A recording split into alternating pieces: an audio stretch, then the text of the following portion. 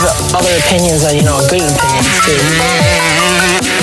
If you're in my way, we gotta do battle. Here it goes. He's gonna attack. Your bike basically is my life. My brain probably wanders a lot. I don't know. Here it is, the Moto Limited Show. Welcome, everybody, to show number 22, and we are back with a big show here for show 22, brought to you by MPE Suspension and Pro Powder Coating. Tonight's show, big one for us. We are going to be going through a 450 review, or preview should I say, and man, we've got some cool guests coming up to talk about this as well. So as always, the Moto Limited Show is brought to you by MPE Suspension, mpesuspension.com.au. Paul and the team up there have been doing it for over 15 years with your suspension modifications, everything like that, as well as being the Husqvarna dealer up on the Sunshine Coast. So if you're in the need for a new Husqvarna, or you need to get that bike handling better, I know Paul is flat out at the moment with all the 21 stuff and testing and getting ready for the new season, but definitely go up there and get Paul if you want the best in the game to do it. MPE are also the leading sponsors of our local state series stuff with the Central Queensland Motocross, Sunshine State Motocross and Queensland Motocross series. So as always, support the sponsors that support the show here and also that support the sport that we get to enjoy. And as always, mention the Moto Limited Show up there and they will try and help you out. Pro Powder Coating is again Adam and the team there, propowder.com.au, with over 10 years in the business, specialising in mining, energy, agricultural, automotive and engineering industry sectors. Their point of difference is protecting your investment. So you want something to be protected better than just paint, powder coating's the way to go. They do a lot of stuff for drag racing, speedway, motocross and many more sports. So if you want something done, your moto frame, there's a few frames going around at the moment and a few bike builds, you want it done properly, go and see Adam and the team there. Mention the Moto Limited Show and they'll help you out as well. And new sponsor on the show is TCX Boots. The TCX Comp Evo 9 is a high quality, affordable boot. Retails for $5.99. Features a double flex control system for around the ankle area to improve support without compromising the feel, as well as the Michelin MX Hybrid sole with micro grooves in there to evacuate water for maximum grip on the pegs at all time. Check them out at your local retailer or at linkin.com.au. The boot choice of myself, as well as top off-road rider Josh Green. So if you want to check them out, new sponsor for us, so massive shout out to TCX Boots for coming on board. So as I said, big show for show 22 here. Joining me as always in the director chair, it's director Nick. What is going on, buddy? Mate, another day, doing a bit different show. It's daylight outside. What's going on? It's daylight outside. So we are pre-recording these shows. This will be the second show that we're recording for the day. We're doing a 250 and 450 preview shows. Yep. And we've got guests from America joining us. So we've got the industry inside of the guys that are on the ground over there, seeing as though we can't get our backsides to the States to try and do some of this. Don't rub it in. I know. So we got some of them on. So it's daytime. We're pre-recording these two shows, so 21 and this show 22. We'll come out in the next, we'll be out. By the time you listen to this, you would have already listened to 21. But yeah, so daytime. Live stream is working, but we're not live streaming these shows. And that frustrates me a lot. It is. It does. We worked last night and got it sorted, and you're like, oh, I wish we could live stream. I was like, well, it's daytime. Nobody's going to be listening to us today. But massive effort by yourself to put it together. Thank you. It looks good. We're getting somewhere. Feels like in life. A few little teething issues, but yeah. So, guys, our first live show will be the 4th of January when we get back from the Christmas break. We'll be live on the Facebook and YouTube, 6 p.m. Australian Eastern Standard Time. If you want to join in, you'll be able to comment through to the show. We'll be able to see all them, have a conversation with you, answer questions if you want to throw a question our way. That's going to be happening. So the next show back, the 4th of January, will be the first live show that we do. We're still working on the lineup for that one, but we've been working hard trying to get these two shows together, so we're working at it. And a new sponsor on the show, Nick, TCX Boots. Pretty cool. It's pretty cool to have Link International jump on board and sponsor a show with the TCX Boots. Personal boots of myself, so hey. I can vouch for them. They're definitely. I'm sure I've worn them before. Yeah, I mean, the new ones are different again. I think I wore a new of people that had the older ones, but the new ones are much better, feel better. And that's like in the way of boots too, that's a cheap, affordable boot. It is, and I mean, compared to other brands, well, you can be spending $900 plus. Easy, so, easy. And as I said, like, I have a bad ankle. Like, I don't. So does my boy. I don't feel like it's as worse quality a boot than the top of the range. Yep. You know, well, Alpine Star's the leader. Everyone wants to wear, Tech 10s, and I'm like, this is the same sort of boot. They're just. This whole inner booty thing always gets me. I lose feel with it. I've heard a lot of people, like a lot of the Supercross riders in the US, do not wear inner booties. Yeah, they pull them out of the boot. Yeah, I lose all feel. So with these, I got a good ankle support for my dodgy ankle, but I can still feel everything, and I'm fussy as. I mean, when I'm racing and I'm real fussy, dude, I will Tech 8s because I didn't like the molded sole. Like, I'm getting used to the molded sole on these TCXs and enjoying them. So, but no, it's cool to have them on board. And as always, Pro Powder and MPE, big sponsors of the show. So today's show for us, number 22. We are doing the 450 preview. I'm excited to get our guest on. We're going to get him on here in a little bit. But let's start off with what you think about the Supercross schedule. The schedule is, okay, it's not ideal. There's not rounds, obviously, in California, but from what's happening in the world right now, any race is good. Yep. And the fact that they can run 17 rounds, I'm all for it. And like, dude, there's places like Orlando that just got on the schedule last week. That's cool. Like, we've never seen it there before. So, well, apparently we have years ago. I did some research. Steve lied. I've done some research. We've been there. Apparently it went there ages ago, but it's a really old stadium and it's not the greatest. The change, and we put a post up, and when I read it, I seen Atlanta, so I thought, we're going to Mercedes-Benz Dome, but it is actually Atlanta Motor Speedway. So there's apparently going to be three different tracks on the one location, and the 3 rounds are going to be around the Atlanta Motor Speedway in different sections. That's cool. Tracks. Have they raced in there before? No.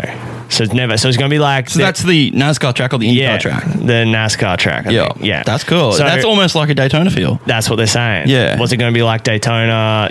And from everything that we've heard, and our guests will surely ask them. It's like we want to see more stuff like Daytona, so like out there stuff on these speedway tracks, a different feel. But make it a Supercross track. Exactly, but and when you think about it, 3 rounds outside again, that adds a completely different variable. Weather. And it's Orlando, it's Florida. Dude, it rains there every day. Yeah, and I'm stoked. I mean, the biggest thing is, I've heard conversations about what the track's going to look like. I mean, imagine seeing a track that just had 200 meter rhythm lane, just like a straight rhythm lane, and then turn, and then just insane. It'd be sick to see something really weird like that. Really, because I mean, you put a heap of corners in, that's where passing, but most of the time the passing comes from the rhythm lanes and people doing different stuff and getting the speed. Imagine seeing a rhythm lane where they're just going at it all the way down to the end and then turn, and I reckon it'd be sick. Well, could you see the guys from Baker's factory benefiting from this? It's the same soil. Yeah, but I mean, they truck soil in for different True. events and stuff I would like dare that. think that they're going to keep it sort of like iconic to be that sort of sandy sort of base loam. I mean, you don't know. Like we had the round in Tampa last year. That was different, yeah. And it was hard. It looked like hard as a rock, and they put that beach sand in it. Was that? Do you remember that section where Eli passed AC? Yeah, ran and outside. AC like went backwards in the sand. Yeah, no, that was cool. That's the one. So that's what I mean. Like that was baked like black, you know. So, and that's in Florida. Yeah. But I don't know. I don't think it's going to be. I think they'll truck in the dirt they need to build a proper Supercross track, and for it to hold together. Like, I mean, they've got choices of soil everywhere. Yeah. So, well, with Tampa, believe it or not, but they built the track out of clay and then they topped it with sand. Yeah, that's why. Like even in that section, they were getting so much drive because in the bottom of the rut they were down into freaking clay. But that's why it was so slick as well. Yeah. So I mean, it'd be interesting to see. I mean, I like the schedule, no Triple Crowns, which I mean, it's funny. Like the reason they're not having them is because the teams can't carry that amount of bikes. Because I mean, you know, there's no West Coast rounds really, so everything's going to be on the truck over east or central to east, and they're like, well, we can't carry that many spare bikes, and it's like, what about the privateers that never have it anyway? Like, I know they're not in the championship hard and none of that stuff, but it's just funny how it's like we're not going to have it because the teams can't carry that many bikes, and it's like, okay, like I guess we see who dictates. Yeah, that's exactly right. Like it looks positive coming into it, but there's a lot of variables that they've got to get through just to get to Supercross. That's right. All right, well, we won't talk too much more because I'm sure our guest is going to have a lot more to say on this, and we'll probably re-go over some of this stuff. So we'll be back shortly and we will get our guest on.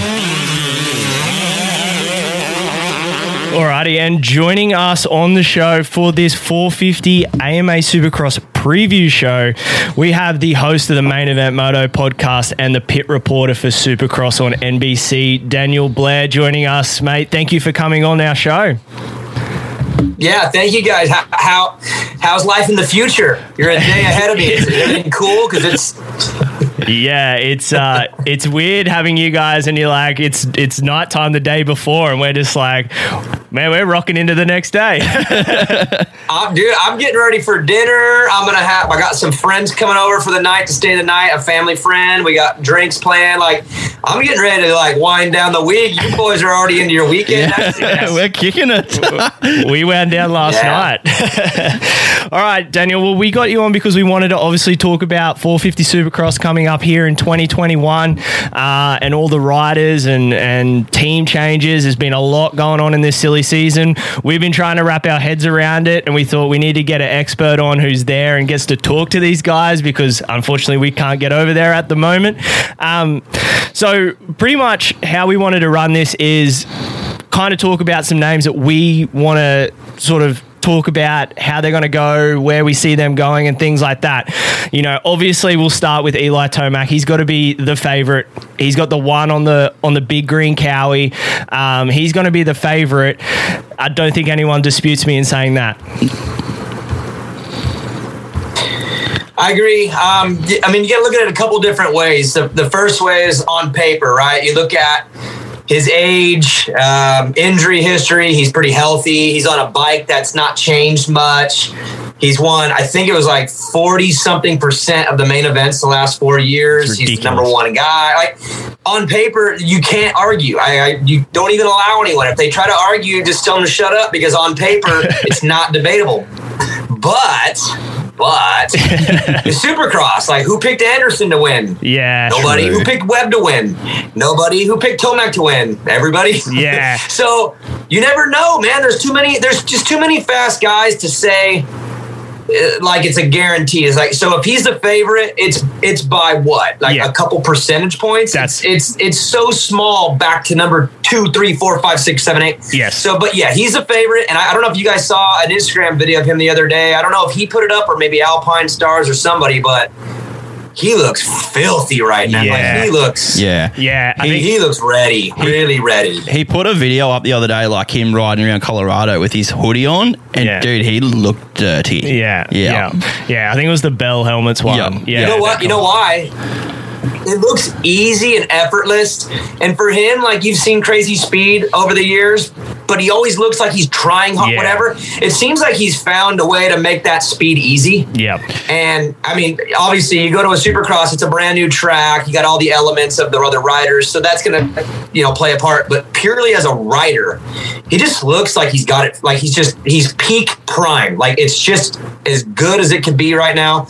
And that's scary for a guy who's won almost half the mains in the last 4 years. So he's a favorite. It's no question. But I will say in this sport, it's not like the McGrath or Carmichael days.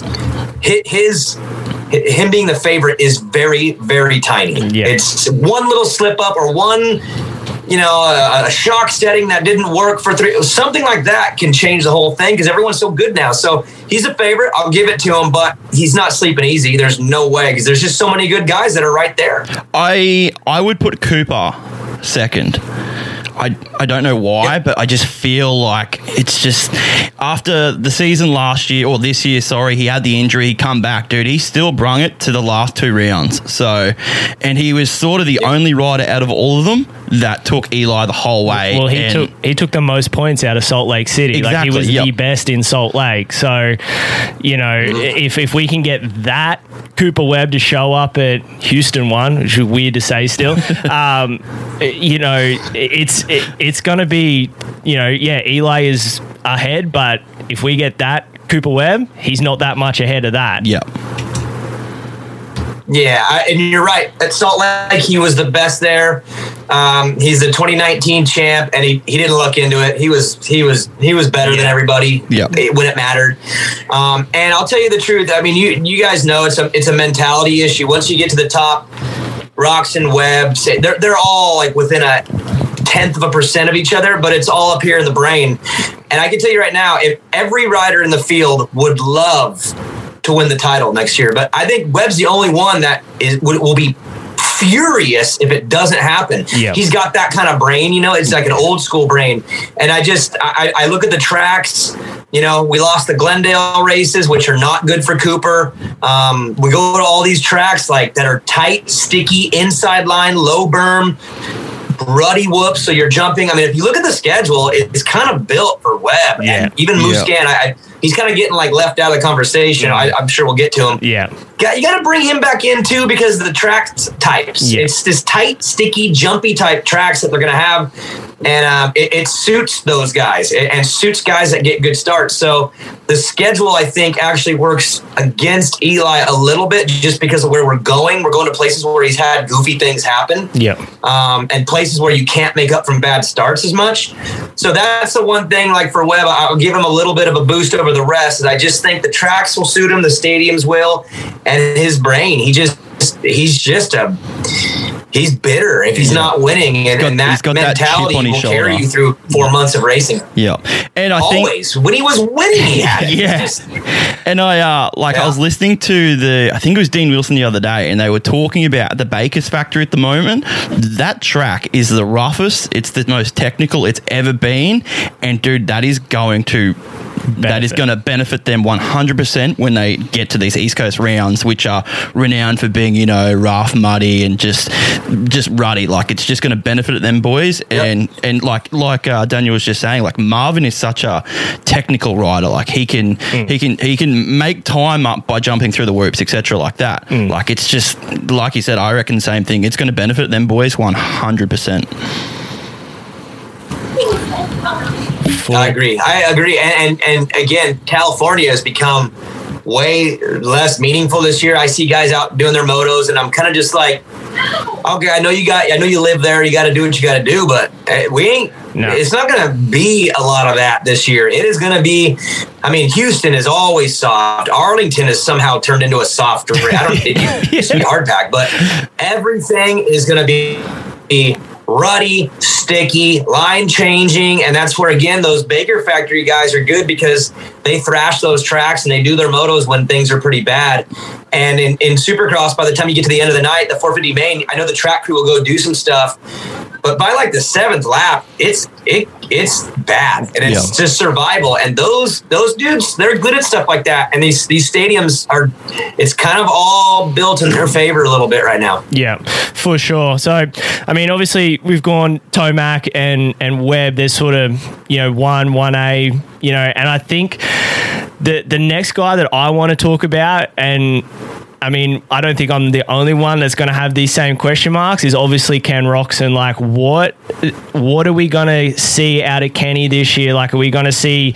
Because, I mean, I went back the other day and watched the 20 recap,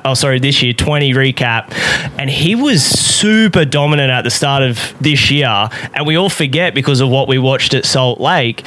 So my question is, do we get the first half of the year Kenny, or do we get Salt Lake Kenny? And I'm hoping that the time off we get start of the year Kenny.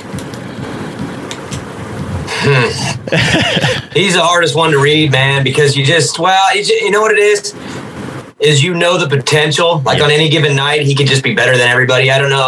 I'm thinking of the triple crown at Glendale. Yep. St. Louis. He has the ability to just be better than everybody. But my biggest concern is like everything else. You know, the is he healthy? I hope so. I think so. I've heard he is. Is he motivated? I would think after a summer off, he'd probably be really fired up, but then he just had a kid. Yeah. There's just so many variables that I don't, it's one of those things where I don't think you can ever really predict with him. He could go and win the title and be the best guy, and we'd be like, okay, finally. Yeah. Or he could start strong and fade off, and we could be like, okay, it's like the last 2 years. Like, I really don't know what, I guess I would, if I was financially invested in betting, I probably wouldn't go there. Yeah. There's too many questions. But like, I wouldn't be surprised either way. Would you? I mean, if he wins the title, are you going to be surprised? No. Like, he's Ken Roxon. But there's a lot of other variables with him that not other guys are having to deal with. So I just wonder, like, I need answers to those questions before I can go all in. Yeah. On the talent side, I'm all in. But there's just things, and I need to make sure that those things are good before I would like be all in, and the competition getting stiffer doesn't help him. It hurts him more, I think, than anybody. If we get to like round 4, round 5, and he's still starting off slow and doesn't look good, I seriously worry. Like, it's how much longer is Honda going to keep that? Like, they've invested so much money into him, and really he hasn't delivered on what they've invested in. Simple as that. No, and it's true, and there's pressure behind that. And that's the thing you got to remember. Is like, all these riders will tell you, "Oh, I'm not worried about pressure. I put so much pressure on myself," and that's true. But you still have pressure from your sponsors, your manufacturers, your fans, the media, the industry, and that guy's had a lot of pressure on him for a long time now to make right on that Honda contract, which again wasn't his fault. He had injury that caused a lot of problems. Yeah. It was no one's fault. But you just kind of get wondering, like, how much like a beating can Kenny take throughout the season before he just kind of goes, I can't hang with this anymore. And even Honda, I mean, what happens with Honda when, if it's not going well, and then you got this kid Sexton who is like their next, they're not expecting him to be the guy. It's Kenny. Kenny's the guy. Chase is the next guy. But if Chase comes out in the first 5 and is, doing what I think he's going to do, which is be one of them, there's going to be this new pressure that I don't think Kenny's had yet, where he's having a teammate he's going to have to worry about. He's always kind of been his own guy. When he was with RCH Suzuki, he didn't have a teammate to worry about. At Honda, he's never had, Seeley or Brayton. They're not like in the shadows. Where Chase Sexton, I'm sorry to tell you, he's going to be legit. And when does that become not an issue, but just become another pound of pressure added on to the things that he's already having to deal with? I just wonder if he can handle more pressure and more weight, because the guy's already dealing with a lot. And I don't know. Nobody knows. I talked to Ricky about it. Like, we don't know. Like, we want it to be good, but we just don't know. Referring back to Sexton, do you put Sexton as a tier 1 dude? Like, do you put him top 5, or is he like a top 8? Or straight up, like, here we go. You heard what I said. Dude, he's tier 1, dude. Okay, so here's why. Yes, he's a rookie, and he's very young for a rookie too. He's younger than most. Yeah. But some people have it. They have it, and that guy has it. When he beat Faulkner in that title, it was a gift. Yep. He don't like the way it happened. He'll admit it.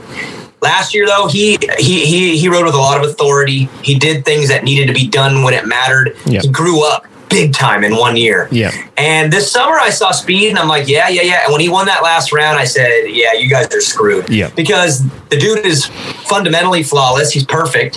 He's on a great team. He's big, strong. And I really don't think he has any fear of the competition. And if he does, James Stewart will get that out of his head immediately, because James Stewart has no fear. So I really think he's pretty dangerous for 2021. And I say it as a joke because I just, I would love to be the guy who said he's going to win the title, right? I'm wrong about so much stuff. But think about it. He's Dungy-esque a little bit, the way he's very strong and solid and smart. And I think some people just have the it factor. Jet Lawrence as another one. Some people just kind of have something that the others don't. And he doesn't ride or race like a rookie. No. So he's tier 1 to me, straight up. And that's how does Ken Roxon deal with that when we get a month in? It's a real question. Yeah, and that was one of, my questions with Kenny as well. Like, I mean, I can't remember if this is his last year of his contract or not, but like, you get through this season. He has a rough season, as you said. He's had a child. He'll be financially set up for a long time from what he's done in his career. Do you just see him go, man, this is just too much now? Like, here, give it to the kid and let the kid go with it now. I don't know. I mean, listen. I've asked that same question. I've said, hey, if it becomes too much, does he just say, I just can't handle this anymore? And I mentioned that to somebody who's in the know. Yep. And they pretty much said, if you saw the checks that come in every month, you don't walk away from that. Nobody, nobody does. So I don't know if he would be willing to walk away from the checks just because. So I don't think so. Nah. I'm not walking away. Nah. Hey, I don't care what's going on. If those checks were my checks, I'll stick around forever. Forever. I think we all would. I think we all would. So obviously, like, the chasing, like, I agree with you with Chase. Like, I love watching that dude ride a dirt bike. Like, and the best race I think I've ever watched, well, not ever watched, but watched in a long time, was him and Christian Craig at the last round at Par, like, two of the nicest looking guys on a bike ever. But my question to you, Daniel, is going to the other guy who I'm a big fan of, AC. You got the Sexton and AC story starting to develop and all that sort of stuff. What's your pick between the two? Like, I mean, we've spoken about it, Nick and I, in depth about what we think, and it's hard to break them apart. What's your opinion on those two guys together? I mean, my first thought is like how healthy the sport is. Yeah. Knowing that we've got talent at that age that's just getting started. That's the first thing. Yeah. I'm weird like that. I always look in like 5-year waves. I want to know, because when Carmichael retired, it's like, the sport's ruined. We're losing Ricky. What's going to happen? But then, like, guys come. It cycles. So my first thought is you have AC and Sexton, and you're just like, dude, thank God. Like, we're safe. Like, we got major talent at a young age. But if you want to look at the two side by side, there's similarities and there's differences. But they remind me of each other in a little bit of a way. AC's pretty fundamental too. I don't think he's fundamentally as perfect as Chase is. I think he's a little sloppier, but I think he's probably a little raw speed, got more raw speed than anybody ever. Like, he's the fastest guy. I'll put money down he's fastest in Houston. Well, yeah, I'll put money down he's fastest. We've already got the money. I always lose. Yeah, I always lose. But no, it's the same thing as Sexton. I'm so optimistic for him. But the one thing that scares me is this: he's got a repetitive thing of there's always these just goofy mess ups. Yeah. And if that guy ever figures out how to eliminate those, like they're all in big trouble, because I think he's faster than anybody. But his biggest problem has always been he's too passionate. He wants it so bad, and sometimes when you want it too bad, you take chances or or you lose focus because you're emotionally driven. And that's the thing is Ryan Villapoto told me this one time. He was like, racing is simple. When the gate goes down, you just go your fastest to the checkered. It's not complicated. Yeah. And it's great to hear it that way. And it worked for him. That's what worked. With AC, I think he's pretty emotional in a positive. He wants it so bad. His drive is pouring out of him. But that's what bites him every time. Every mistake I see out of him comes from too much passion and drive and want. And I think if he could scale that back and rely on his speed a little bit better and go like, look, I'm fast enough, I'm good. And treat every night like it's not Loretta's, because I think he kind of treats every night like this is the one. Yep. If he can eliminate that and go, I'm going to back it off 5% emotionally and just click my laps, like he could win the title straight up. He's just as good as anybody, and he's probably faster than everybody. So again, his biggest problem to me is he's almost too driven in the 20 minutes where you need to kind of just trust your instincts more. And I think that he gets a little too caught up because he wants to win so damn bad, and it gets him. And it's like wash out here, wash out. It's not like he's flipping to the air every time. It's little things because he just doesn't want to give an inch. And I think if he gave an inch, he would actually be better for it. I remember you saying that AC simply needs to cut out some of this goofiness and, just tone it down a couple and literally just get them, just finish the races mainly, and it'll all put together.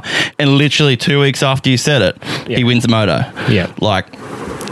Couldn't be any more closer to the point. He must have been listening to it. Yeah. Yeah. I think I even made a joke he's got someone way smarter in his corner than me that's probably yelling at him the same thing every day. So it's not, but the timing looked good for me. But he ain't listening to me. We all did, though. I'll take it, but I had no influence on that. He's got Nick Way in his corner. Nick Way is so freaking smart, man. Again, he's got good people around him. It's going to come together. That guy's going to win so much. Yeah. And he's so young, but he just needs to trust himself more and realize that he doesn't have to go over because he's good enough to not have to do that. And he'll be fine. The dude's so sick. He'll be fine. Yeah, well, we spoke about that when we were talking about how we break the two apart.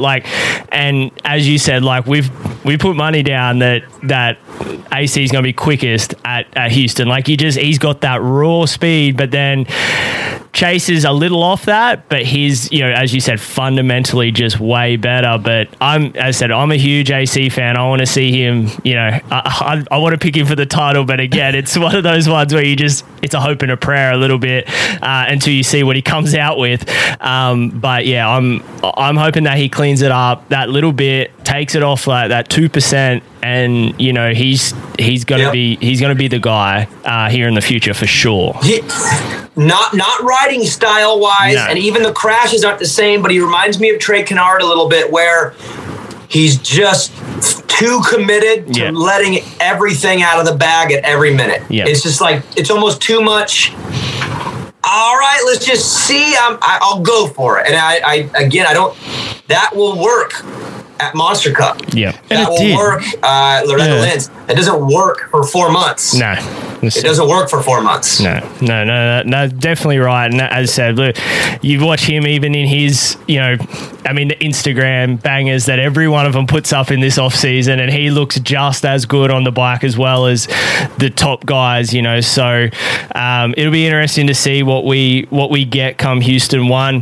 The next guy I wanted to talk about is obviously our, the 2020 450 outdoor champ in Zach Osborne. He's another guy that, it's taken us a little bit to get to him, but he's another guy that could be there and we could be talking about come the final rounds at Salt Lake. Yeah, and it's funny. It's not fair because he's won 3 championships before this summer. He won the 250 outdoor and 2 250 supercrosses. So it's the guy's been racking up titles now for a while, but I kind of felt like I needed to see what he did this summer and win that 450 title to make me believe that he's got a shot at it. Because before that, I would always think, oh, he's good, but this or but that. But winning the 450 outdoor title and even having a couple bumps in the road that he had to come back from, and he had a week. What was the one he lost a bunch of points? Something happened and he bounced back next weekend. Yes. Yep. So seeing that and seeing him just handle the whole thing, now I feel like he needs to be in consideration for the title because he's proven on a 450 that he can go from the beginning to the end. Where before I just felt like there's just a couple things that I don't feel like he's got that they got. But when you look at Salt Lake and then you look at the summer and you just know how he works and you know where he's at, like, you know, and who he's battling with every day, the math tells me he's got to be in consideration. I do think, I mean, and it's unfair to say a little bit, but I don't know if he's got the Supercross skill set that a couple of the other guys have, like Chase and AC and even Eli. I feel like it's a little bit harder for him, but lucky for him, just his DNA makeup, he's such a fighter that I think he overcomes that a lot. But that kind of, it bites him every once in a while. He has some big get-offs because I think he's pushing at that max, and I think sometimes it just catches up to him. So if he's going to get the title, he's going to have to be like a boa constrictor and just suffocate these guys late in motos, and just, you know, if he's got a fifth on the board, get to third in the last three laps. Like, he's going to have to just do a lot of that kind of stuff. I think it would be a gritty, messy championship for him to get, because that's how he would have to do it, is just beat these guys in a fight, because I don't think it'll come easy to him indoors. It'll never come just like you watch Ken Roxon some nights and you're just like, God, like that, even try. I don't think it'll be like that for Zach. He's going to have to really fight. But he's proven that he should be considered a contender, and I consider him one for sure. Do you think that confidence is all that was missing? Like, was it more so in his head now that he knows, okay, I can do this, I can win races? Like, is that the missing piece of the puzzle for Osborne, or? Yeah, I think it's all of them. Put it this way: there's probably 10 guys on the line of the main that think they can win. They think they can. There's probably 3 or 4 that know they can. Yeah, and that's kind of the big difference. You know what I mean? Like, if you're on the line going, God, I think I can do this. Well, then the first piece of adversity shoots it right out at you. I mean, then you're just done. Yeah. Or someone who knows they can win, they could have couple things happen in a moto and they still just like don't give in because they think they should. So I think it's not a belief that he can, it's more a belief that he should now. That's where I think he turned the page this summer. Again, it went from a guy who was like, I think I can do this, to, oh, I'm winning. I'm winning. And that's the big step, and it takes a win or two. And it's funny because I really do think that Salt Lake win gave Zach just that little shove over the fence. And it went from being from a believer to a demander. Like, I demand to win, where before it's like, I think I can.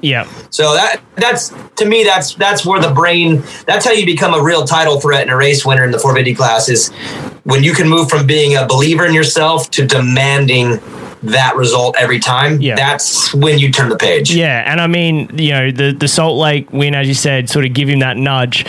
And then for me, watching the outdoor series, like, I believe that ride at WW where he held off Tomac to the end there, that's what gives me a little bit more hope leading into Supercross. Like, fundamentally his riding style is not set up for Supercross, but knowing in the back of your mind that Tomac was the dominant outdoor rider for the last 3 years and has won the most Supercross, and at his, I wouldn't say preferred discipline, but he's won 3 titles back to back in that discipline. He straight up beat him when he was on one of those Tomac specials, you know, that just late in the race charges, and he beat him straight up and didn't have to. Man, that, like, Osborne is that confidence guy, and that would, I mean, if it was me, I'd be like, dude, Supercross is, not a thing now. I'm going to beat these guys. Like, if I can do that there, I can do it in a stadium. I agree, but the way he did that race, where he had to fight off Eli, it's going to take wherever he was in that mode. It would have to be a lot of that. Like I said, he's not going to work everybody. No. He's not going to just smoke everybody. So it'll be that kind of stuff 17 times for him to pull it off. But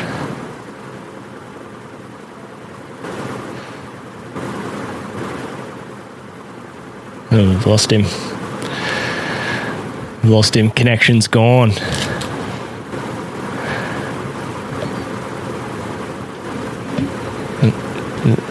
He's gonna have to dig deep, like last 5 minutes every week. And I don't think that's a problem for him. I think he kind of likes that. So it's okay. It's good for him. It's good. Yeah, no, we're excited to see. And I mean, like already where we've gone through like 6 names there that are all in contention, and I've got a heap more that I want to talk about, that's for sure. The next guy to me is obviously Osborne's teammate Anderson, who was the 18 champion. The years of muddling themselves up here. 18 champion. You know, he didn't show too much last year, but he's changed his program and he's out doing his own thing now. Like, what you know, we've heard a couple of different opinions, but what's your opinion on what Anderson can bring here in 2021? This one's hard for me because you got this public perception versus what I privately know about the guy. Like, you know, his jersey's untucked. He likes to hang with his boys, team fried. That is cool for him as a person, as his brand and who he is as a guy. But that guy works as hard as anybody, and he is like, I mean, he's a racer. He's a big lights kind of guy. Like, I think of the Motocross of Nations. I think of Anaheim won a couple years back. Like, he just has this thing, like when the lights are on, he does better than everyone expects all the time. Yeah. So he's in the conversation. He's won a championship before, and he's healthy. And he's on the same bike. There's no reason you can't say he's going to be one of the contenders. I guess my question coming in would be, does he want to suffer enough to be the champion, or does he like where he's at and being 1-7 on a bad night, whatever, where he just goes and rides and he has fun and it's like cool no matter what? Because he's got this attitude. I've seen him win and come off and he looks grumpy. Yeah. And I've seen him get like 8th and he comes off and he looks the exact same. And I kind of don't know if he really feels different. I kind of feel like he likes racing. Yeah.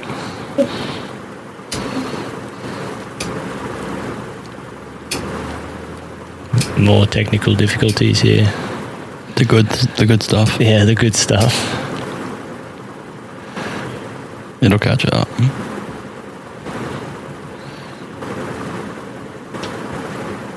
Months, and I don't know if he's got that. You know, that's just, I don't know. I feel like you have to have it though. So that's where my question begins and ends with him.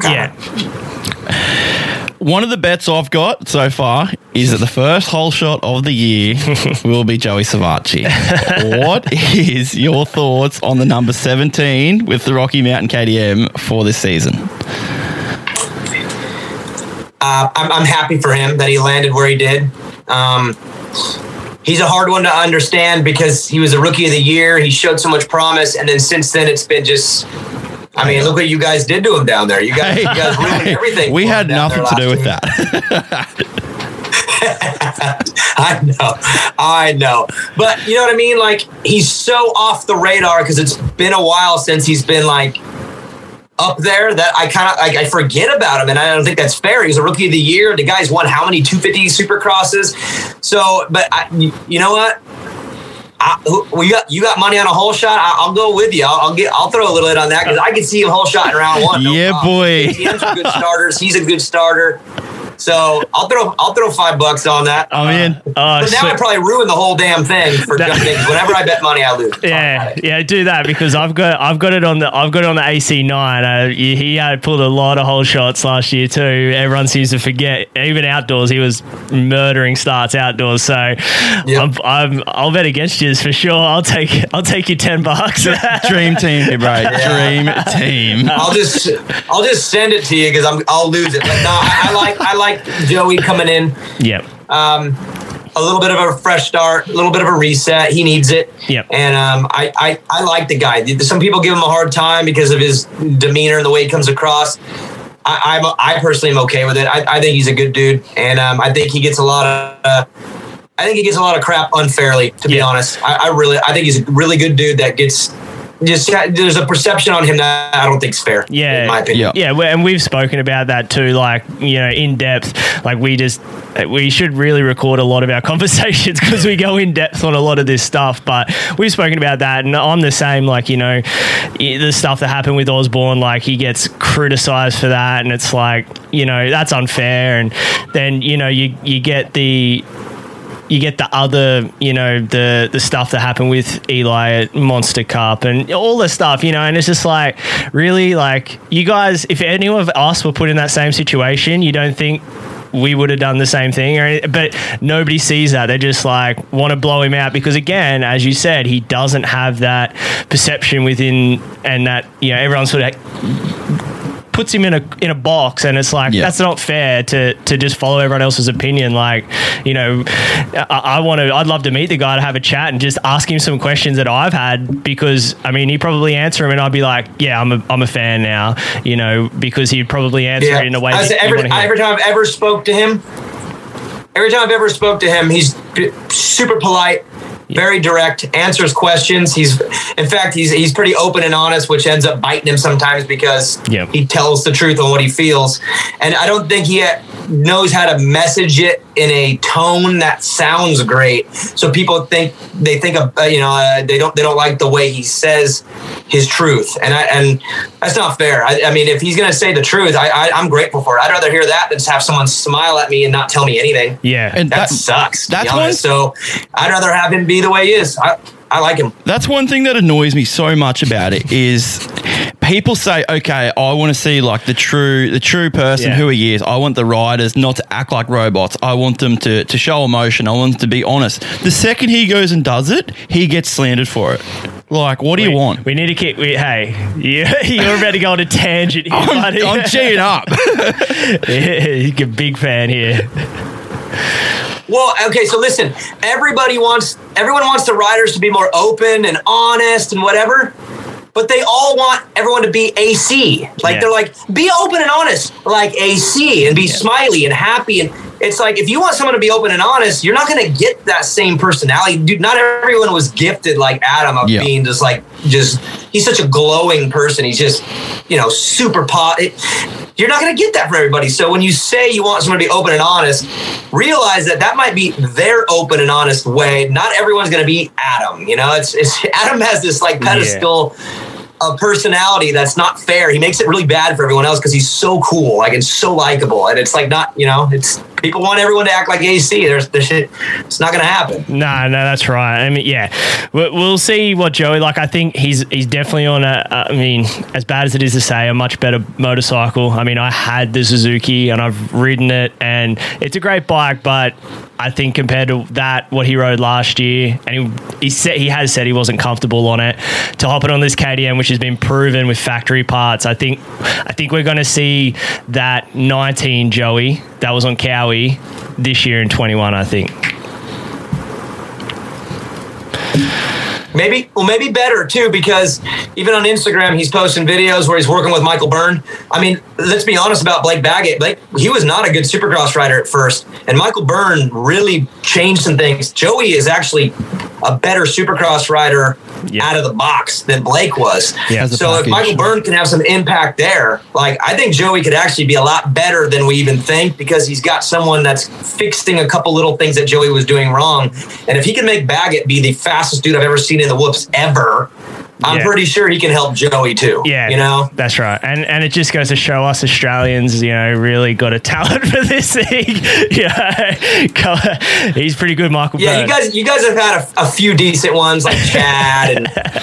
It's been a while. We're now Jet a little. We're stoked that we got those. We're going good. Yeah, we're happy we've got the next one, because when, you know, obviously Chad. Yeah, hey, you guys lucked out on your timing, man. Right when Chad's on his way out, Jet comes in. Like, that could have been a bad gap for y'all. We were only talking about that the other week. Yeah, we spoke about that the other week, and we were like, man, it's very fortunate, because with Chad on the way out, you know, we're like, oh damn, we don't have it. You know, we've had a lot of guys go over there and try, and, you know, there's some more coming over this year as well to ride Supercross, with Tanti coming over as well. But yeah, just the luck where the Lawrence brothers come right at the right time. And I mean, for us, like, we're big fans too, because I mean, I've known Jet since he was 6 years old, running around. Like, he raced at all our state level stuff, so we've known them since they were tiny, you know, and it's cool to see him over there now on that big stage. But we don't want to go too deep into 250 stuff. Do we see Chad at a Supercross? Does Chad race a Supercross this year, Daniel? I actually talked to Chad today. Uh-oh. I have the answer to that. Uh-oh. And I can't share it. He's not breaking it up. Oh. Yeah, so we'll find out. look, here's the truth.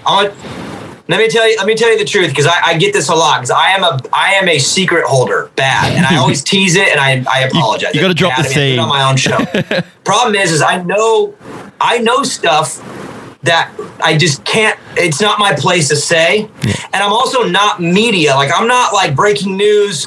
Get your info from Daniel. That's not me. I like other people to get it, and then I'll comment on it because I want to analyze it. But I'm not a journalist like that. So the news of him will come out, and when it does, we'll talk about it. But the timing is bad that you're asking, because I talked to him today and I know the answer. So. Well, that's good. We'll wait and see. As said, either way, I think it's going to be, if we see Chad, we do. If we don't, then one more. Yeah, I mean, yeah, he went out. He's still healthy. That's the main thing I think that we really need to focus on. Is he's had a long career and been very fortunate in his injuries. That's for sure. Oh, he's a legend, man. Yeah, guy. He's something else. That's right. All right, let's get back onto this. We don't want to take up too much of your time. You've obviously got a party to go and attend to, so we got a few more here. The biggest, one of the biggest changes in the off season was obviously the introduction of Gas and Justin Barsha signing for Gas and that sort of stuff. And if you've been watching the Instagram videos and that, he looks awesome on that gas. What, where do you see Justin coming in and to 21? All right, so how you come into a season and you got like your favorite, like who, like I don't know, like for me, I would probably say Webb would be who I fall. Like if you said Daniel, pick now, I pick Webb. Yep. Okay. Yep. But it's really, really close. But if you said Daniel, give me the guy who you think is not being considered enough, whatever. It's Barsha. Look, I'll be honest with you guys. I'm going to put some pieces together right now that are going to make sense, and I think you'll understand when I'm done here. Barsha has had a very weird 450 career. He was a unbelievable rookie. Remember, he came out on that Honda and like won a couple. Like we haven't seen a rookie that sick in a long time. He was better than, I think he might have been better than Kenny, Eli. He was a really good rookie. Made the decision, and I think team-wise made a lot of moves that probably didn't end up working out the best, whatever. Yep. He is on now, I think, the absolute best bike that he could ever be on for him. And I think a couple of years ago, remember there was that debate over Tickle and Barsha, who was going to end up on KTM. Yep. And when that talk was happening, I was like, oh, man, if Barsha ends up at KTM, like, look out. So he goes on to Gas now, same thing, but, he's the face, he's the man, and I think he likes to be like the man. And TK, the team manager, like, I think he wants someone like Bam Bam. Yeah. There's just too perfect of a fit everywhere across the board. And if you look back in their 250 careers, Barsha was better than any of these guys. Yeah. Any. Like he's the best, one of the best 250 Supercross riders we've ever had. I mean, he almost perfect seasoned it. He's incredible. So I think purely from a Supercross standpoint, I think he has things that Eli don't have, Cooper don't have. I think he's got some things. It's been all about getting him in the right situation. And honestly, the bike, the team, his age, his health, you mix all that together, and he honestly could straight up win this thing and shock everybody, but you all shouldn't be shocked. Go back 7 years ago, he's better than any of these guys ever. Yeah. So there's a magical combination, I think, happening with him. And really, if you look at how he did last year, he got, fourth in points or something. Yeah. So it's not like he just fell apart. He was good all the way to Salt Lake City, and I think he truly was having bike issues there because that bike doesn't react well in the hard pack as much. So you put him on these tracks, on that gas, and he's healthy, and from what I've heard, conversations with the people around him, super scary. And if you're not taking him serious, everybody out there they're foolish. Like he honestly could win the title, and you should not be surprised if he does, straight up. No, we again, we've had that conversation too. Like you could, we want to see what he comes out like, but if you go on off what, all the facts that you laid out on paper, like he should be very scary. And he's even, in interviews he's done since he signed it, he's wanted to be on this motorcycle. So if you have that in your head where it's like, this is the motorcycle I want to be on. And you take that into a full preseason, healthy, riding the best, and you go into Houston 1 with that attitude. Like, he's won A1 the last 2 years in a row. He could win Houston 1, and then if he can be comfortable every week on this bike, where we heard of the struggles he had with that Yamaha, there is no reason why we could not be saying that he could be the 2021 Supercross champion. Agreed. And that's what I'm saying. I'm not going to come out and say he's gonna. No. I'm just saying, if he does, don't be shocked, because you shouldn't be. No.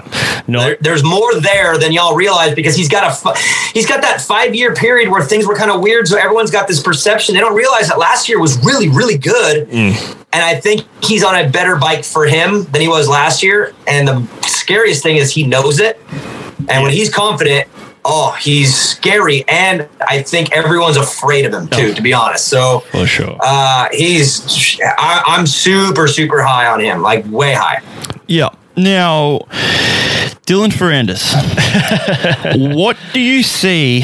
Where do you put him for success? Like, if he's a top 7 guy, that's a good thing, right? Like, that's a successful transition into the 450 class for him. Or do you see him being higher up on the scale? Or where does he fit into these tiers? Like, we got no stats to go off, so.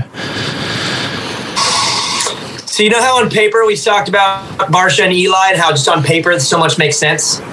With him, it's the opposite to me. And I think long term he's fine. Like, I'm going to talk about 2021 right now. That's it. So everybody out there, don't freak out on me and get mad. Like, I like Dylan. Long term, he's fine. Yeah. This hand injury, not good timing. Him being a little smaller on a bike that I think is not good for smaller people, not the best fit. He's a rookie in the deepest, gnarliest class we've ever had. That's not good for him. He's not been the best starter. Yeah, that's not good for him. So I could build an argument that says this is not a good combo coming in for his first year, and I think it's going to be like that. So for you saying top 7. If he ends up 7th in points, he should be so happy. Yeah. Because he's got to build off that, and there's things that are going to have to get better over time. But there's too many things that add up to me of being it's not going to be as easy as something. The Dylan fans out there, I think, need to be patient. Yeah. That's all I got to say. I don't see 2021 being the defining year of what he's going to be. That's not going to happen. He's going to be really good for 5 to 7. Yeah.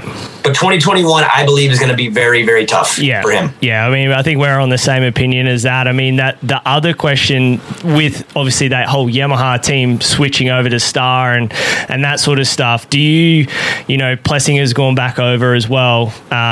Do you think the Star are going to do a better job with this Yamaha than factory, or do you think it's going to be the same? They're still going to have these issues? Like, do you think it was the bike or the team that were having the issues? A combo. I think the Yamaha. Here's what I honestly think. I think the Yamaha 450 might be the best 450 out of the box of any of them. They're so rad. They're comfortable. They got an unbelievable power band. I think the Yamaha, it's awesome. Yeah. The problem is, I think from a factory level, I think that they were limited because just the chassis and the way it's built doesn't like to do certain things, and you can't really change that. So I think they're stuck a little bit with the base package, but I do think the Star team will get more out of it because I think they're used to working with younger riders who need more help. Yeah. So they're already kind of used to steering the ship a little bit better for their guys because they usually deal with 250 riders. So I believe that Plessinger going back will be more comfortable because he's with people that he's won with. So I think he'll feel home.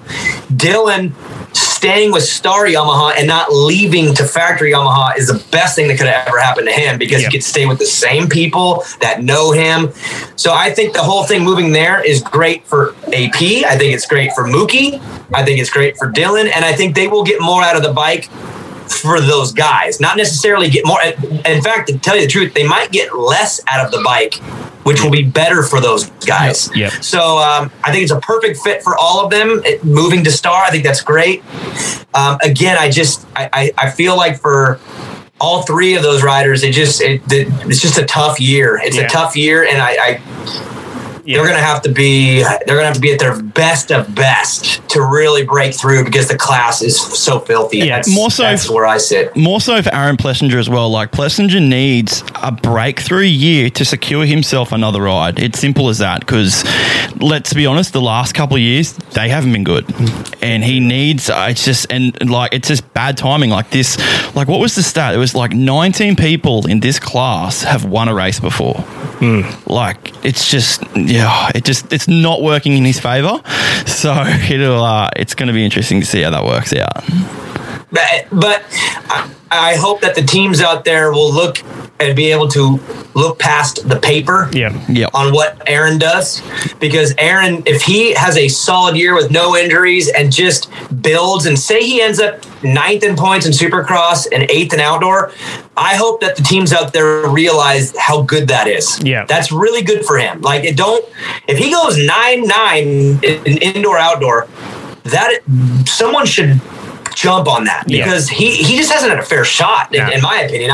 And he hasn't been great. It's not like it looked good and then he had bad. It's been bad, but I don't think it's been fully fair. Every time he's been gotten it going, he's gotten hurt on something super weird, and it's not his fault. Like he got 5th at Atlanta and then went to Daytona and he was out. It's like, so for Aaron, again, I just hope he's not sitting there going, I better win or I'm not going to be ever considered again or something like that. I hope that he goes top 10 overall, indoor, outdoor, just like a rock. And then I hope someone goes, okay, now let's take Aaron, or maybe Star keeps him and let him build off that. He's just never built off of anything. It's always coming from a problem. And so for me, it's just, I still think something's there, but I got to see a solid year all the way through for me to want to buy in, because I haven't seen that. I don't even want to. I don't even care. Don't want a heat race. Don't even be on the podium. Just do what Malcolm did last year. Like, exactly. Malcolm was like 6, 7, 7, 8, 7, 6. Just do that, and I'm all in. He's got to do that at a minimum. At a minimum, for sure. All right, well, Daniel, we got 2 more questions for you if you got the time for them. Staying on that Star Racing Yamaha, obviously Malcolm Stewart, just touched on him, gone to that Yamaha. Personally, I'm so excited to see what he can do. He's a bigger, stronger dude, which is, as you said, has lent itself better to that Yamaha and that chassis. He looks filthy fast in everything that we've seen and heard from the test tracks. I'm excited to see if Mookie can build off what he did this year, as you said, those 7, 8s, whatever. And if he can start running that Yamaha in that top 5, I reckon if that happened, he would have to be stoked with that season running that thing in the top 5. I agree. So last year, the night before Anaheim won, I went out to dinner with their team. And got to talk to him and Justin Hill and Freese. Like, I got to talk to all of them. And Malcolm told me, he's like, I just want to be solid. And I'm like, dude, you got this Mookie speed, man. Like, you got this crazy speed. And he's like, I just want to be solid. I just want to be solid. And I remember that night being like, okay, usually everyone's like, oh, I want to win. I want to be on the podium. And he was like, I just want to be solid. And he did it all the way through. He did exactly what he set out to do. Like AP, like I said, he put together a solid year. Now from there, you can take it somewhere because you're coming off of a year of really like a foundation. And for him, I think the bike, like it's like with Barsha, it's the best fit for Malcolm is that bike. I think that's the best bike for him. He's big, he's strong, and that bike has power and needs some muscle. So it's like he's now in the perfect situation, coming off of a perfect year of what he needed. And now it's go time. The biggest challenge, of course, is a field of 19, whatever you said, guys that have won. So that's going to be a problem for everybody. But if you're looking for like a perfect fit, this is the perfect fit. I think the Star guys are the type of people that will work super good with him. Bike, fitness. He already works with Swanepoel, so there's no change. The only change is going to be getting on a different bike that he likes and like had no problem with, where, that's not for everybody. So I love the fit. I love it. I don't know if he's a race winner title guy, but I could see everything from last year being better. 5, 6, 7 instead of 7, 8, 9. Like I could see it all moving forward. because everything in his program seems to be just a little bit better for him. Yeah, and he's finally on that factory bike too, which is something I think he's been chasing his whole career as well. Like, I mean, when he did, let's go 250 class, and he was on Geico, that's a factory 250 effort. He won a title. And then since he's been to 450, he hasn't been on that factory bike. So now he's found that there's going to be a little bit of hidden motivation in that for him as well, to go, right, now I've got the equipment. This is what I can do. Yep, I agree. I love it all the way through. Again, you always look at the rider and the team, and you ask yourself, like, is it the right fit? And sometimes it takes a while to become the right fit. Eli Tomac with his Cowie was it didn't mesh because he was pretty much riding Villapoto's bike that was built for him. So it took him a couple of years, and now Eli, I can't even imagine him on anything else. It's so perfect now. It's like it's meshed. I think Malcolm and Star Yamaha is a right out of the gate perfect mesh. Like it's going to be good right away. I don't think there's going to be a learning curve for either one. I think they're just a perfect match, perfect fit. Yeah, perfect. All right, well, I got one more question for you. We've talked about all the riders and everything like that, and as I said, it's going to be an awesome season of Supercross. I mean, we just can't wait. Like, we're sitting here and it's like, is a Supercross season yet? Like, can we get to watch some racing? And I mean, and we're going to have it coming heavy at us with this new schedule. What are you most looking forward to in the new schedule, the new layout, some new venues, things like that? Like, what are you most looking forward to as you get to be at all these events? I'm looking forward to flying half as much. I don't mind being away from home. I like being there. I love being there. Salt Lake was so rad. I love it. I hate airports. I hate parking at airports. I hate every single thing about the travel. I hate it. Yeah. I love being there. So if I can cut my flights in half and I'm going to be there twice as much and fly half as much. So for me, the schedule is so good. Yeah. I wish they were closer to home because I'm on the West Coast and most everything's center east. So, I wish I could, be closer. So maybe I could have family flying a little more or whatever. But honestly, I'm looking forward to being there and kind of having that summer camp feel again. Salt Lake was so rad. Like, I loved being there, and it was like home for a while. So I like having these little mini camps that we're going to. But yeah, like I said, just cutting the flights in half is the best part. I hate airplanes. I would drive. If I didn't have responsibilities at home, I would load up my family and I would just drive like Kevin Windham did for 5 years and just go from race to race. Like, I hate flying. Hate it. So what round can we see you bust out Petrogan? What round what? What round are you going to bust out Petrogan? The Blazer. I don't know. I gotta talk to NBC, get an approval, but dude, I might come right out with it. Dude, do it. Not, right? Just roll with it straight off. I mean, straight up, dude. Honestly, I've lost a little bit of weight. I'm about 10, 15 pounds lighter than I was a year ago. And that shirt was kind of hard to get into. I gotta be honest, the buttons were like screaming to stay on. So it looks better on me now. So I don't know. I'll put it this way. I'll bring it to Houston. I don't know if I'll have the courage to bring it out round one, but by the third one, we'll bring Pedrogan out. Yeah, boy. You'll be back in. Well, look, Daniel, we appreciate your time coming on our show. For us, we just try to get as many insights as we can into the industry over there. Like, at the moment, we are all stuck. Well, I wouldn't say stuck, but we can't come over and be a part of it as we would love to. But, you giving us your time, coming on the show here, giving us your insight. You're one of the best in the business when it comes to analyzing this stuff. Like, we're both fans of obviously your podcast, the Main Event Moto ones. And you give us all this insight that not too many people can give. So for you to give us an hour of your time right now, we really do appreciate it.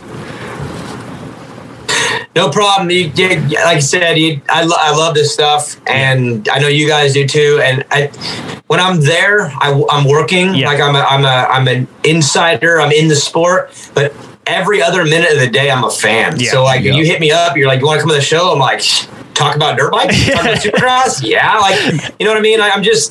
I'm very grateful that I'm still in the industry in the way that I am. Like, I tell people this all the time. when you're a racer and you get towards the end, it's like really scary. You just don't know like what life's like. And for me, I went a couple years too long because I was so scared.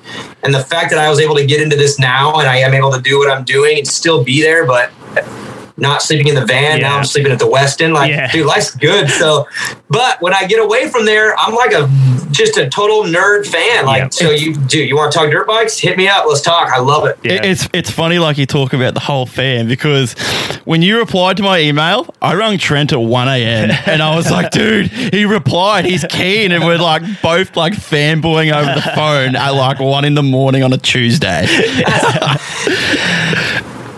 You know, what's funny is that is still weird to me because I was a racer for so long. I was a privateer in the back of the pits.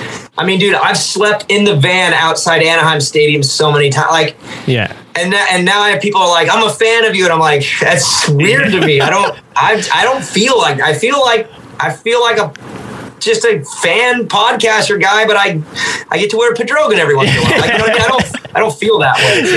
So, I appreciate hearing it. It's humbling and it is weird to me still, but we're all the same, man. We're diehard crazy fans. Yeah. So to rap with you guys is awesome. Thank you. No, we appreciate it. As like when you said that about, you know, what it's scary. Like, I mean, I didn't make it to the level of sport even you did, you know, but for me, like I came back like 3 or 4 times before I realized that I needed to not go racing anymore. and then I sort of like, well, I want to still do something with the sport. And that's how all this sort of started, was like, man, I love the sport so much that I'll even try and race every now and then to get that fix. But now that I get to do this and, you know, meeting people like yourself, like, you know, and people that are like-minded that sit down and, you know, just want to talk about racing. And, you know, as I said, we have conversations that we're just like, if people could hear what we're talking about right now, it's ridiculous, like the detail that we go into, and we're halfway around the world. You know, we wish we were there so we could get, you know, riding involved with it like you guys get to. I've got to go this story. This last story. Come on, you got to let him go. Salt Lake City. No, that's good. Let's hear it. He's smirking, so it's a good one. What do you got? Salt Lake City. Like, Daniel's doing the whole pit reporting thing from the grandstand where the fly racing zone is. Yeah. I have a screenshot of my TV of Daniel standing next to my photo, literally in the grandstands. I sent it to fucking everybody. I was like, yeah, boy, that's me. Next like, to your photo? Yeah, you were standing there because I think it was the person next to me won one of the vouchers or won one of the gift things. Yeah. And I was like taking photos of it, sitting to him. I was like, yeah, that's like, I'm right next to Daniel. That's funny, dude. That's funny. Those were pretty funny because they wouldn't tell me the winner until like the last second. I have to go find it. And they're like, hey, no, row L over. And I'm like, where is it? And then I'd find it and I'm like, could you guys put it at the end so I don't have to go digging through it? Like, go up there and move the photo. Like, I almost bailed out of the stands a couple times. Like, you imagine just seeing a camera of you just like wandering around trying to find this thing. That would have been its own comedy skit in itself. Watching Daniel just roam around the thing looking for this names. Picture. Hey, you know what? I'll tell you a little TV production thing too that you don't know. All of those were taped during the first commercial, but played later. So I'd have to, because of where I had to be at times. So I'd have to run up there, do all that, run back down, and then they would play that clip like an hour later. Yeah, so right. Those were all. Everything's live, but every once in a while, based on timing, like something might have to be done and moved or whatever. So those I'd say 5 out of the 7, I think, were all taped. And then I was back down the track, and then I'll be watching the screen. All of a sudden, it popped back out. Like, oh yeah, I forgot I did that. Like, what am I doing up there? It's very weird how we pull off something. Yeah, little insight into the TV. All right, Danny, we'll let you go, mate. Thank you again for coming on, giving us your time, and hopefully here in the future we can reconnect and you can give us some more insight, especially once Supercross is sort of rolling through and we're sort of halfway through series or something. You got it, guys. No problem. Thanks for having me on, and we'll chat soon. Excellent. Bye, thanks, man. Thanks, man. Cheers. Daniel Blair on the show, dude. I have to give you props. That's I can't even put it into words right now. That was pipe dream. And okay, I'm going to be honest with you. This is real talk. When I did my homework and reached out, I thought there was 10%. Yeah. I got a reply within 5 minutes, and this was at midnight my time. Yeah. And he's like, yeah, dude, I'm cool. I'm in. Sweet. I was like, what? Yeah. And then I believe I rung you. No, I ring you or I text you. I was like, I don't give a fuck if you're asleep. Yeah. We got DB. Yeah. Nah, what a cool guy, man. Like, No, that was sick. That was so much fun. You know, talking to him about all that stuff. He's so knowledgeable, and and he loves to bench race. Like one of the things, and like obviously they won't see this until you can watch it, or hopefully I can get his video, his face and everything on the cam, was when we threw a question at him and it threw him, his facial expression was, you could see, and bang, he had an answer. Yeah. And it wasn't a 3-word answer. It was a freaking couple paragraph answer that was just, and once he'd said it, you're just like, that makes perfect sense. Yeah, holy shit. Yeah. I'm a big fan of his stuff. Like, I listen to all his stuff, and he's a little different than everyone else. Like, he doesn't, just the way he thinks about the sport and that, I really enjoy that. And I mean, from that conversation, dude, I hope we have a lot more conversations with him, because that was... You do realise you owe him $10, right? Yeah, well, yes. We put it, the bet is that we put $5, but in American, that's like $10 Australian.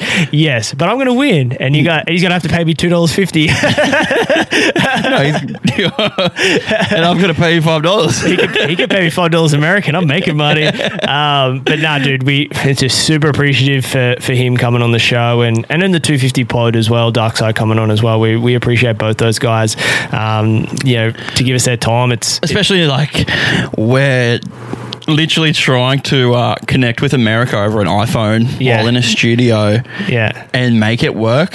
Yeah. Like, it's a big feat. That was... Dude, we're super proud of what you've done. This is beyond my expectations. We are. We've got our next goal, but we can't. We're not going to say it just yet, but we know what it is. Yeah, I think we talk about it in the show. We do, and I've got a feeling it's a lot closer than we think. Yeah, well, let's see how we go, mate. But as I said, massive shout out to them. So much stuff to unbox in this 450 class. We could have went for another 2 hours, but it's just one of those things where you just keep going round and round in circles, because this season is going to be stacked. Okay, lead pipe lock real quickly. Houston won 450 winner. Who is it? Well, the first name that popped into my head, and who is it? AC. Okay, quickest qualifier. AC. 250. Who's winning 250 class, Houston? Dude, that's hard because we don't know who's going. You want to? I reckon Faulkner, if he rides that coast. 450. Who turns the most heads round one? It's funny because he shouldn't turn heads, but Barsha on that gas. That's solid. I'm with you on that. I'm off that vibe. What about you? Okay. I'm going for a 450 winner. It is either going to be Cooper Webb or Eli Tomac. Quickest qualifier of the day is going to be Adam Cincerillo. That's pretty easy. Now we've said that, we've probably fucking jinxed the poor guy. Sorry, AC. We may never have you on the show. 250, it is going to be the number 18 of Jet Lawrence. Yeah. And biggest dude is going to go there and turn heads, dude, it's Savachi, 100%. Oh, yeah, fair. And if it's not, I'm probably not going to be here. No show Monday. It's all right. No show Monday. It's all right. We just won't be live anymore. Our live stream's gone. He's blown up. He's gone home. Goodbye. No, that's... Dude, as I said, I think we're going to have another show before we get stuck in. And once we're a lot closer, I think we're going to be able to see a lot more stuff coming out of Christmas here of who's where, who's at what level, who's injured, who's not. And we're definitely going to have to put down our picks and make that happen. But so I'm pretty sure we could probably announce it right now, but Moto Limited Show is going to have a personalised fantasy page, which is going to be up in the next 2 weeks. So to join that, obviously you do your normal fantasy, and then there will be a password which will be on our Facebook page. You enter that password, and then you're inside our fantasy group for the 2020 Supercross season. Yeah, and that's the Pulpamex Fantasy League. Yeah, so if you haven't been involved, get involved. It's not like the Rocky Mountain Fantasy where it's just pick your top 5 and a wild card. It's if you know American football, there's points and it unless you've been around it, it doesn't make. But it's so much fun. You get to look at some of these. There's handicaps, and that's the word I was looking for. And finally, me and Trent get to prove who's better. Who's better? Who do we get to see who knows the sport? Which a lot of that game is luck. I bet you me and you are like last on the leaderboard. We're fighting for the final spot. Yeah, we think we're all over it, and every time we get or something, it doesn't. But no, we've got a lot of things coming. This will be our final show of 2020. We've pre-recorded it, so it feels like it's a long way away from saying that, but this is the last show for 2020. We are back 2021, bigger and better, investing a lot more back into this show. As I said, the live stream here, the 4th of January will be the first show back of 21. It will be live. You'll be able to interact with the show, send messages through on Facebook or on YouTube, and be involved with the show, ask questions while we have guests on. We're still obviously trying to work guests and co-hosts for that show. Just been so focused on these ones, but we will have all that announced. It'll be coming through social media. We'll start ramping that up. We've got so many plans. We appreciate everyone who's sticking in there and listening into these shows. New listeners coming on board. Go back and listen to some of the old stuff, and hopefully it's gotten better. I feel like we've gotten a lot better since the old stuff, but we're trying to grow this thing. We've got sponsors coming on board now, which is awesome, and look, man, I'm so stoked. I can't. There's a little bit of a reflection, but dude, you talked to me when this thing started, April. I think it was April, March of this year. I started this. June, summer. I can't remember now. It's been a blur, but dude, I would not think we're sitting. Blur or blur? Let's just say I would not be sitting here saying that we've just nailed out some podcasts and had Darkside and Daniel Blair on. There's no way I would have thought I would have got to that level. And it's funny, the week that I sort of joined the show and we spoke, like we'd spoken for 2 weeks prior to actually doing a show, you were like, oh, I'm sort of worried at the moment, like we've got no content at the moment.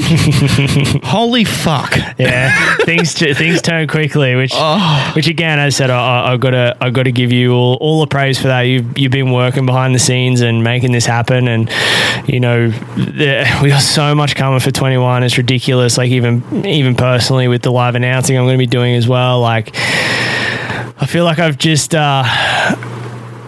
I can't go racing anymore because I'm just not good enough, but I still want to be in the sport, so I'm trying to do as much as I can to bring as much to the people. That's always what it's been about. Bringing people content, bringing people something to listen to, enjoy, be a part of. Like I have no issue with people wanting to come in studio here, be a part of the show. Dude, ask me. If you can come in studio, come and sit in the hot box. Which for 21, new studio coming, so that's coming as well. We got heaps coming on. But you worked on an aircon sponsor yet? Nah, that's we're working. We got to work on an aircon sponsor. The new studio will be cooler and nicer. But look, again, appreciate it. If you want to be involved with the show, get in contact with us through social media. We got heaps of stuff coming. I can't even name the stuff, but thank you everyone for listening, being a part of this for 2020. So stoked. 21, bigger, better, badder. We are coming in just hot. Beginning. We're coming in hot. Again, these two shows pre-recorded, so we appreciate you listening. 4th of Jan. Tune in, 6 p.m. Australian Eastern Standard Time. We're going to be live. We're going to be able to bench race the crap out of it. All of our Australian stuff starting to come together too, Nick, over the last couple of weeks here. Yep. Things are coming out. We're getting to see who's riding for who. Some big changes, obviously, with Clout and Gibbsy, essentially switching teams, even though Clout was in America, but I think that's going to be very good for Gibbsy. Huge. Like, let's see, he will do really, really well on that bike. Yeah. Yarif runs a very tight ship from what we can tell. Yep. But it's just, we'll see how it pans out. Yeah, that's it. And we'll go through all that as well as we get closer. But that's going to wrap us up here, show 22. Again, massive thank you to the sponsors involved with the show, MPE Suspension, Pro Powder Coating, and TCX Boots for jumping on board here for 2021. We appreciate all them. Appreciate Nick, your hard work here in the last couple of months to get this going. I'd like to say a massive thank you to my wife, Jessica, for putting up with all of the tireless hours we've been putting into this and trying to make this. Feeding Nick while he's been here, trying to put his hours in as well to get it up to speed. Giving us the opportunity to chase a dream that I've had for a little bit. Thank you to everyone who reaches out actually and comments into the show, gives us feedback. We appreciate that. Again, we're doing this for you guys, so let us know what's going on, and we want to make it happen and be the best thing that you guys want to listen to. So absolutely, let's wrap that up. Show 22, massive show. Wrap 2020 as well in one show. Show number 22 of 2020. A lot of 20s going on there. Yep. But we will be back next year, back for more action. But until then, we'll see you on the next one. Cheers. Moto Limited Network. We've been out filming for the last 2 days. I'm knackered. Trying to get home, and we're running out of fuel. And we're about 13 k's from home.